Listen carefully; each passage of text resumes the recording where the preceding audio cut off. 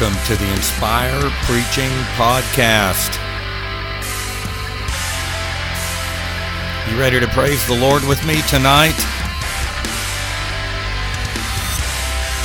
Are you ready to get into the Word of God?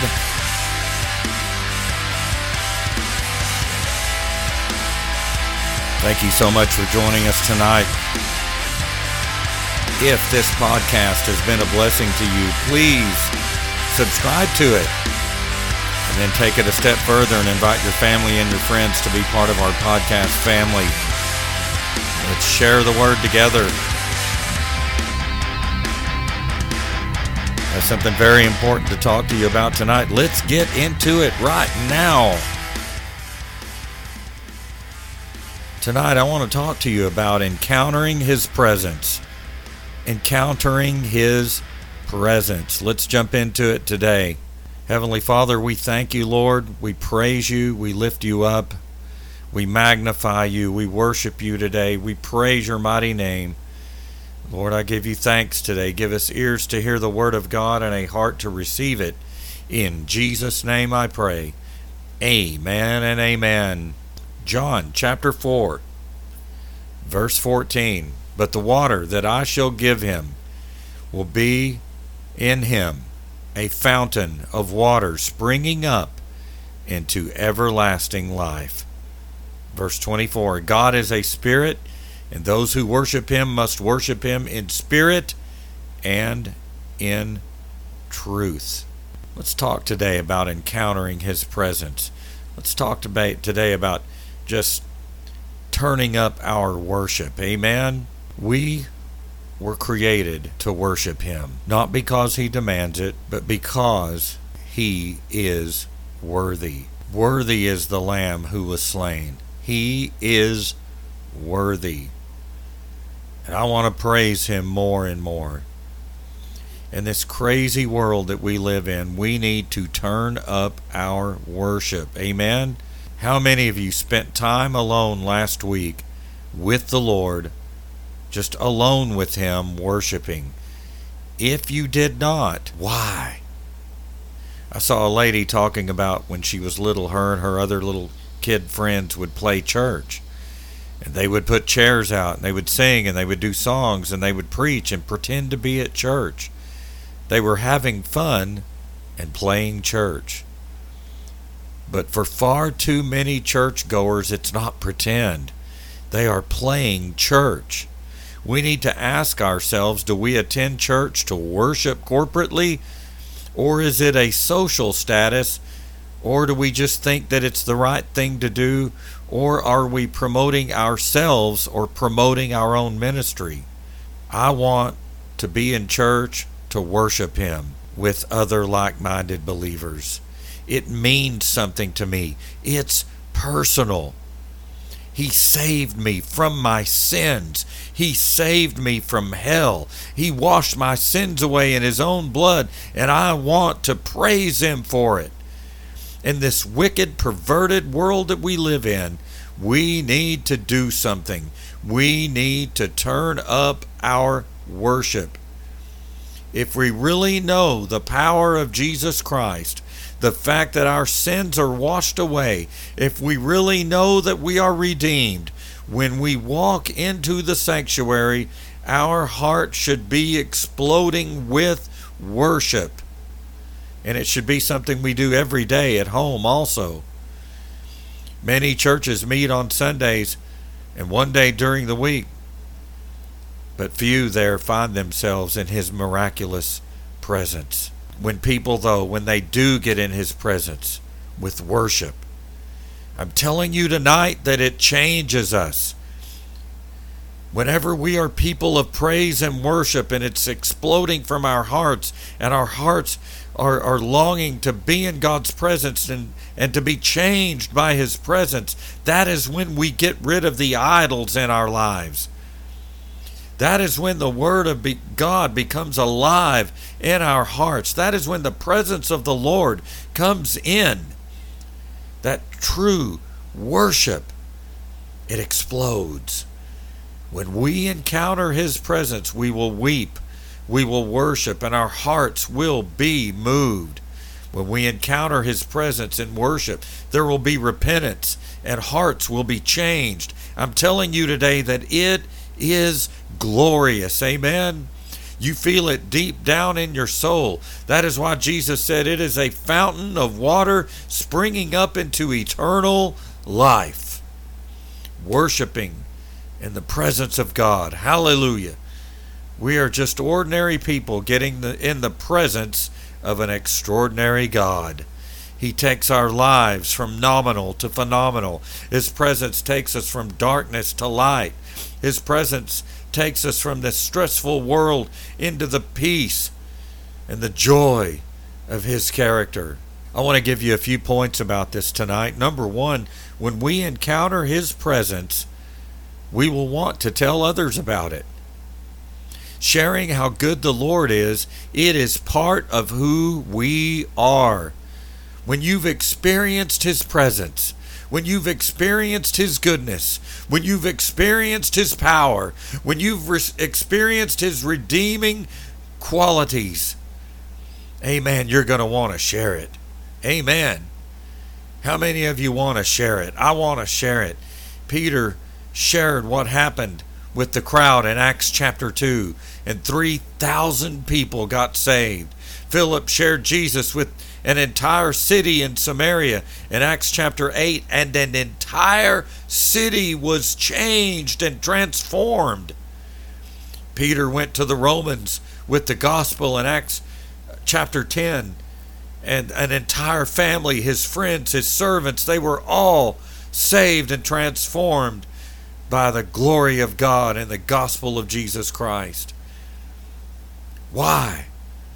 Because when you've encountered the presence of the Lord, you want to share it. When he's changed your life, you feel something deep down on the inside, in your heart, that just screams for you to share it. In Mark chapter 5, Jesus goes across the sea and he encounters a man possessed by many demons. The man is naked. The man is screaming at the top of his lungs, cutting himself with rocks and living in a graveyard. And he's out of his mind. The people from the city had caught him many times, and they had bound him with ropes and bound him with chains. But the superhuman strength from these demons would snap them in half. This man had no hope. This man had no future. This man had no life. But then one day he encountered the presence of God. He encountered the presence of the King of Kings and the Lord of Lords, the King and God of this universe. He encountered the presence of the Lord Jesus Christ, the King of Kings. Can you praise him wherever you are right now? Can you just lift your hands and worship him right now? Oh my goodness, he is worthy tonight. Jesus looks at the man, pile of human waste. He's barely even human anymore. And Jesus, with just a few words, "Come out of the man, you unclean spirit." And the man was set free. Amen. Can you remember a day when you were bound by the chains of sin? Can you remember a day when you had no hope? Oh, I can. Do you remember a time when you had no answers? Then Jesus stepped on the shores of your life, and with a word, he changed your life. Hallelujah. Hallelujah. With just a word, this man was set free. Praise God. People in the city hear what's going on and hear that something is happening, and they come out to see what has happened. In Mark chapter 5 verse 15 says, "Then they came to Jesus and saw the one who had been demon possessed," because he's not demon possessed anymore, my friends, and had the legion. It says they saw him sitting and clothed and in his right mind. Amen. Glory to God. Hallelujah. He's sitting there. That denotes that his soul is at rest. He has finally found peace. The Bible says he is clothed. He's clothed with the garment of salvation, a garment of redemption. He's clothed with the garment of praise. He's clothed with the garment of righteousness of Jesus Christ. and he is in his right mind. For the first time in a long time, he feels peace down in his soul. Folks, let me tell you something today. Money cannot buy what that man had. Money cannot buy what that man experienced. Money cannot buy peace. You can't earn it. It only comes through a relationship and surrendering to the lordship of Jesus Christ. This man was in his right mind. Can you remember when you were not saved and you had no peace, when your mind was troubled and your mind had no hope and you were confused and you didn't know where to turn or what to do or how you were going to make it? But then you encountered the loving presence of Jesus Christ and everything changed. 2 Corinthians 5 verse 17 says, "Therefore, if anyone is in Christ, he is a new creation. Old things are gone. Behold, all things have become new." This man is now a new creation.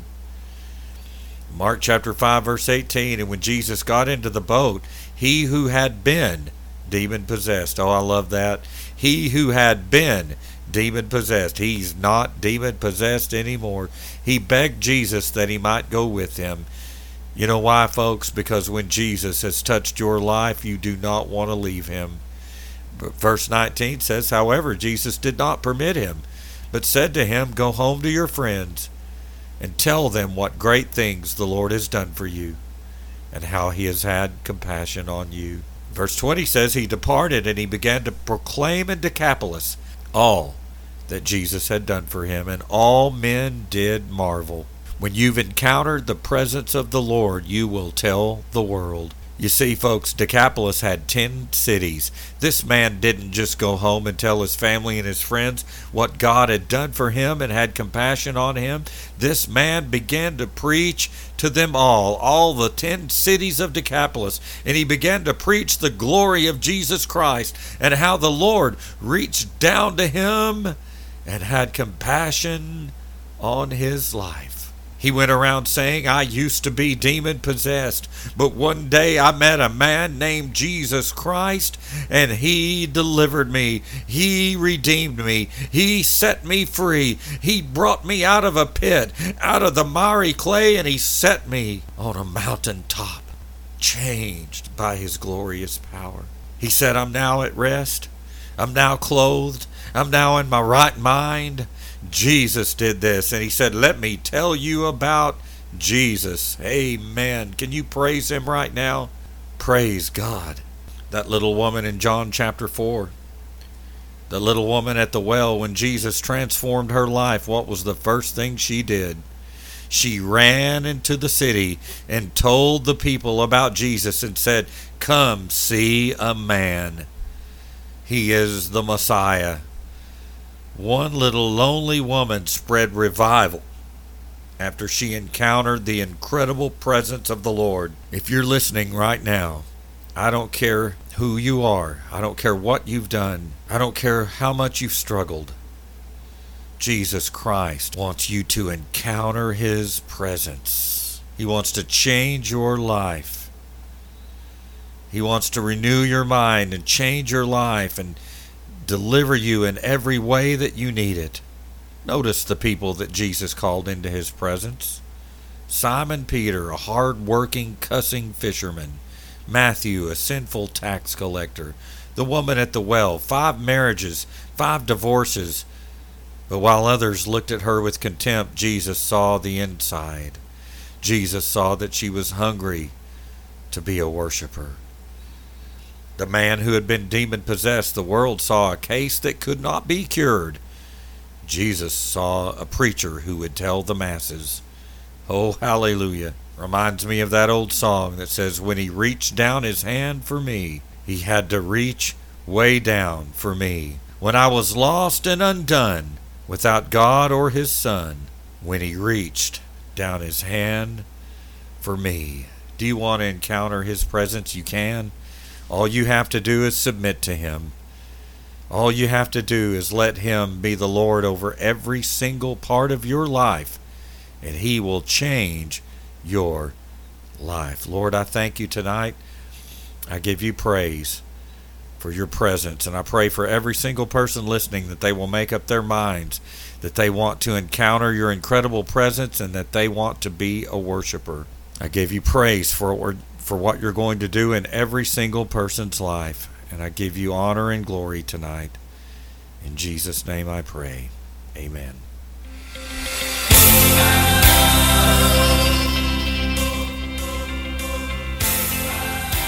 Thank you so much for joining us tonight. I hope this message was a blessing to you. If it was, please share it with someone. We're on Spotify, iTunes, just anywhere that you can find a podcast. There we are. I hope you enjoyed it. I hope it changed your mind, made you want to pursue God heavier, made you want to be in His presence more, made you want to be more of a worshiper. Again, thank you so much for being here. I pray that God's blessings will be upon your life. You'll be touched, changed, and renewed by His mighty power. In Jesus' name. Have a great evening, folks. We'll see you next time.